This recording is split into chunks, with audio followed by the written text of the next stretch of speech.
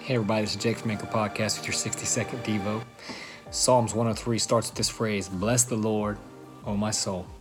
And it ends with this phrase in verse 22, "Bless the Lord, O my soul."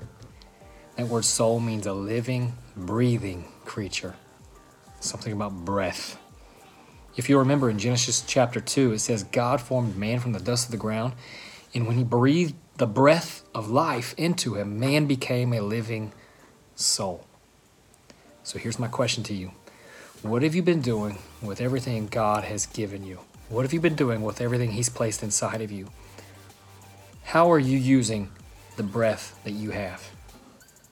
The Bible makes it clear that from start, verse 1, to finish, verse 22, our job is to bless Him, to praise Him. So I want to challenge you, from start to finish and everywhere in between, bless the Lord and praise His name.